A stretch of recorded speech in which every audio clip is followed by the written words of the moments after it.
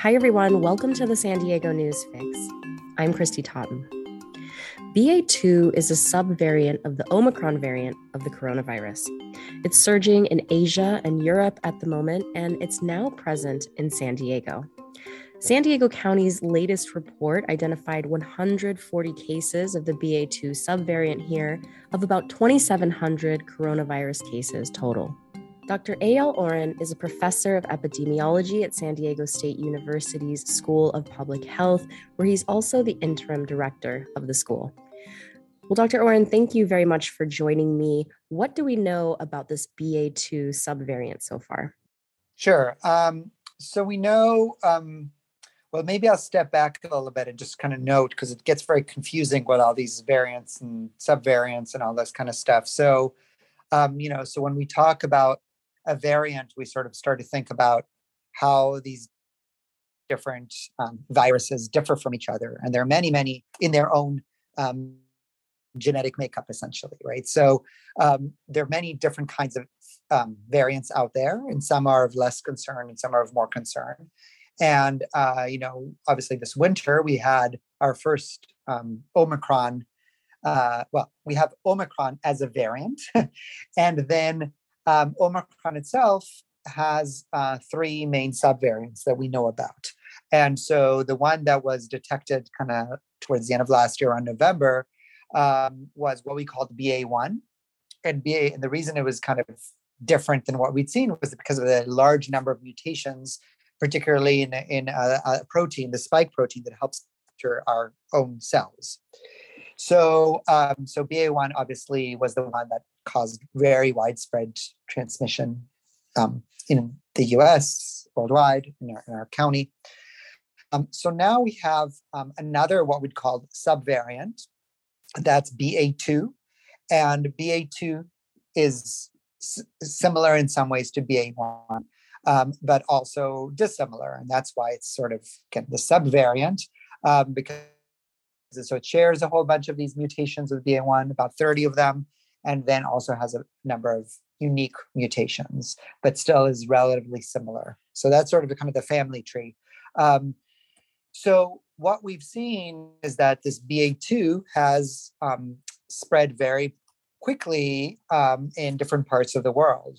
And in particular, we've seen quick spread in Europe. And that's been sort of a canary in the coal mine for us, because when things usually have happened quickly in Europe, then they've also then happened fairly quickly after in the United States. So what we've seen, what we saw for a while was that the subvariant, so we basically had this large peak of this first variant, what we'll call BA1, right, in January, and then that's receded, and it's continued to recede. So those BA1 cases have gone down. What we have started to see is that as a portion of the overall pie of COVID, this BA2 subvariant has gone up.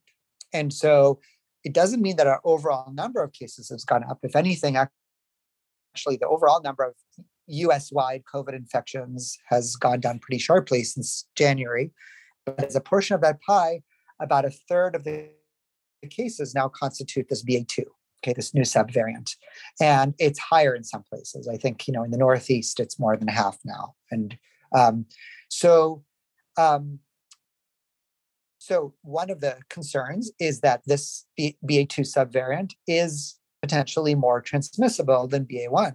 People are like, well, how is that possible? BA1 went through the population, and at least in terms of what we've seen and understand of this, because of some of the unique mutations, that's likely. But at the same time, it doesn't seem to be making people sicker. Okay, so that's kind of one thing to consider. Yeah, definitely. I mean, so when we talk about this, I think the big question on everyone's mind is, do we need to worry about our health? Do we need to change our habits? Do you think that, this could cause shutdowns similar to we've seen in the past? So how should we react? Yeah, well, it's a great question. I think there are a number of things. I think, for one, obviously, we've seen a lot of COVID fatigue in this country. And I'd say that also means that's among kind of everybody. And so I think the likelihood of a stay-at-home or total shutdown is really slim unless things are like go out of control in a big way. Um, and then in terms of the actual, what we've seen, so usually we've seen a lag, let's say with some European countries like the UK, we've seen a lag, and I think this is what you may have been referencing. I saw kind of the text to our communications person, Corey, that what Fauci was saying, so we've seen this lag of a couple of weeks in terms of the cases, but it's not been a huge lag. And so basically, if based on what we've seen in European countries and also seeing that in some countries it's now going down, we would expect that uptick in cases really soon, within the next couple of days. And so I think one thing is that, if we haven't seen an uptick quite yet, there's some room for optimism just in terms of the timing. The other pieces, there are two other kind of pieces that I'd say give us room for optimism, because we don't know, right? And we've not had a crystal ball for this. And I would continue to say it's high likelihood we'll see, continued, future upticks, whether it's this variant or others. But the other things I guess I'd say is that we now have a fairly large proportion of the population that has some level of immunity, of protective immunity against BA2. And that's probably due to two things, because a lot of people have gotten vaccinated, although not as many as we would like still, and because a bunch of people have gotten sick, right, with BA1 or Delta before that. And so both of those are likely to convey some protection, certainly against severe disease. And then, potentially, and I guess I would say more so due to vaccination, but potentially also because of that prior infection. And that also may provide some protection from reinfection, but for at least Omicron BA1, we didn't see as much. So if you've gotten infected before, you're still getting infected again. We all, I think, know people who unfortunately kind of got COVID a bunch of times. So I think so far, BA2 were to follow that, we wouldn't necessarily expect that people wouldn't get infected, but we would expect that there would be some protection against worse outcomes, so hospitalization or worse. Broadly, though, I'd say the big pieces here are, there are a couple of them. How many people are vaccinated, who is previously infected, and what kinds of measures are people taking? And so again, vaccination, I'd say locally has been pretty good. US wide, it really varies. Previous infection really varies. We've had a lot of it. And then measures, well, what we're seeing right now is that people are not taking as many precautions, but it's the same kind of precautions that I would highlight. It's getting vaccinated and boosted, and then depending on your own individual risk assessment, a lot of this is like, what would be the repercussions for you or people you know or love or community members? But then, we're back to the same kinds of things: wearing a good mask, non-cloth mask, and then distancing, staying outside. So I those things I know have gotten kind of old, but it's those same kind of what I call kind of what mitigation measures. So far, the other piece that I guess is promising is that it's not as robust as we'd like, but in a lot of places, and in San Diego, there is ongoing testing of wastewater samples for coronavirus, and that's proven to be a pretty good early indicator of future increases in COVID-19 cases. And we see those surges sort of a couple of days, sometimes even weeks ahead of time. And so right now, we've not seen that large wave in the wastewater. And so that's, again, promising, because at least we don't think that means that BA2 is infection, like a huge surge of infections is coming around the corner. Well, it seems to me, recent variants and subvariants haven't sparked huge concerns, but and you can correct me if I'm wrong, but do you expect a really bad, hyper contagious variant to come along at some point? It's possible, right? It's just this matter of kind of these different permutations and literally mutations.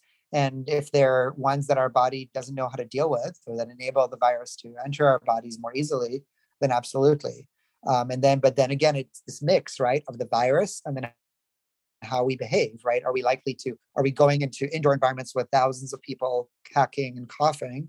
Or are we sitting by ourselves in front of our computers, even if it's like this potentially really contagious virus? So so it's a mix of biology and behavior in society, right? So I would say yes, at some point there's that potential. I would also say we're much better equipped in terms of vaccination, in terms of even some of these medications that are coming to protect people who may still not mount a strong immune response even after they're vaccinated, and so protecting people from more severe disease. So I think there's that element of, infection may not be as bad as it was, right, prior to some of those things. But again, that I hesitate to say that broadly, because for some people it could still be bad, right? So that's where there's sort of that assessment. But in the general healthy population, that may be true. I know you mentioned, the tips, basically follow the things that we have been doing throughout the pandemic, but is there anything else that you'd like to add about, staying safe personally, even, if the rules say we don't have to wear masks, should we still be wearing masks inside? Yeah, so I think this is, again, based on a bunch of different things. It depends on your individual kind of risk perception, comfort level. Depends on who you're with, and depends on how many people, the ventilation. So I'd say, again, I know that for most people, they're feeling pretty done with masks and rather not wear masks anywhere. But I would just say, there are, personally, I would make a different decision if I'm in a room with a good friend or two, and I know, both know maybe they're more of their risk or what they're doing, and just there's fewer people versus going to an indoor concert, whatever, where everyone's singing and shouting with 5,000 other 10,000 other people. So that my decision would be different. So it's hard for me to kind of say that one size fits all here, but and then my decision would be different if I was entering a nursing home because of maybe people's comorbidities or immunity levels. And similarly, if I was in a household with people who I was concerned about their own risk, I'd probably make different decisions myself then because I wouldn't want to expose them. So I think that's a tough thing to answer broadly, right? But I mean, at some level, we have to, right, agree as a society what's kind of normal different times and feel like we're able to live our lives, have things move along and not be forever in some state of like total paralysis or fear. So I understand that too. Dr. Orn, is there anything else you would like to add? I guess I would just emphasize that, again, what I said at the beginning, that there are this particular SARS-CoV-2 virus and many viruses mutate a lot and mutate quickly. So this whole idea of a variant itself and sort of mass panic is not really, I mean, it's just a thing. It's just part of the virus. And there are some of these variants, as we call them, that are of greater concern than others. And so Delta and Omicron have reached that level. There are these different levels, or what we call variants of interest, variants that people are being monitored and so on. And so there's a whole bunch of these, and many of them just don't make it to our collective conscious, and because they don't seem to be detected much, they're low levels, they just have not posed a greater risk to public health. So I think that's maybe just one thing to consider. And I will say, so far, my understanding is that BA2 has not had a large foothold in San Diego yet, as far as I know, in terms of publicly released data.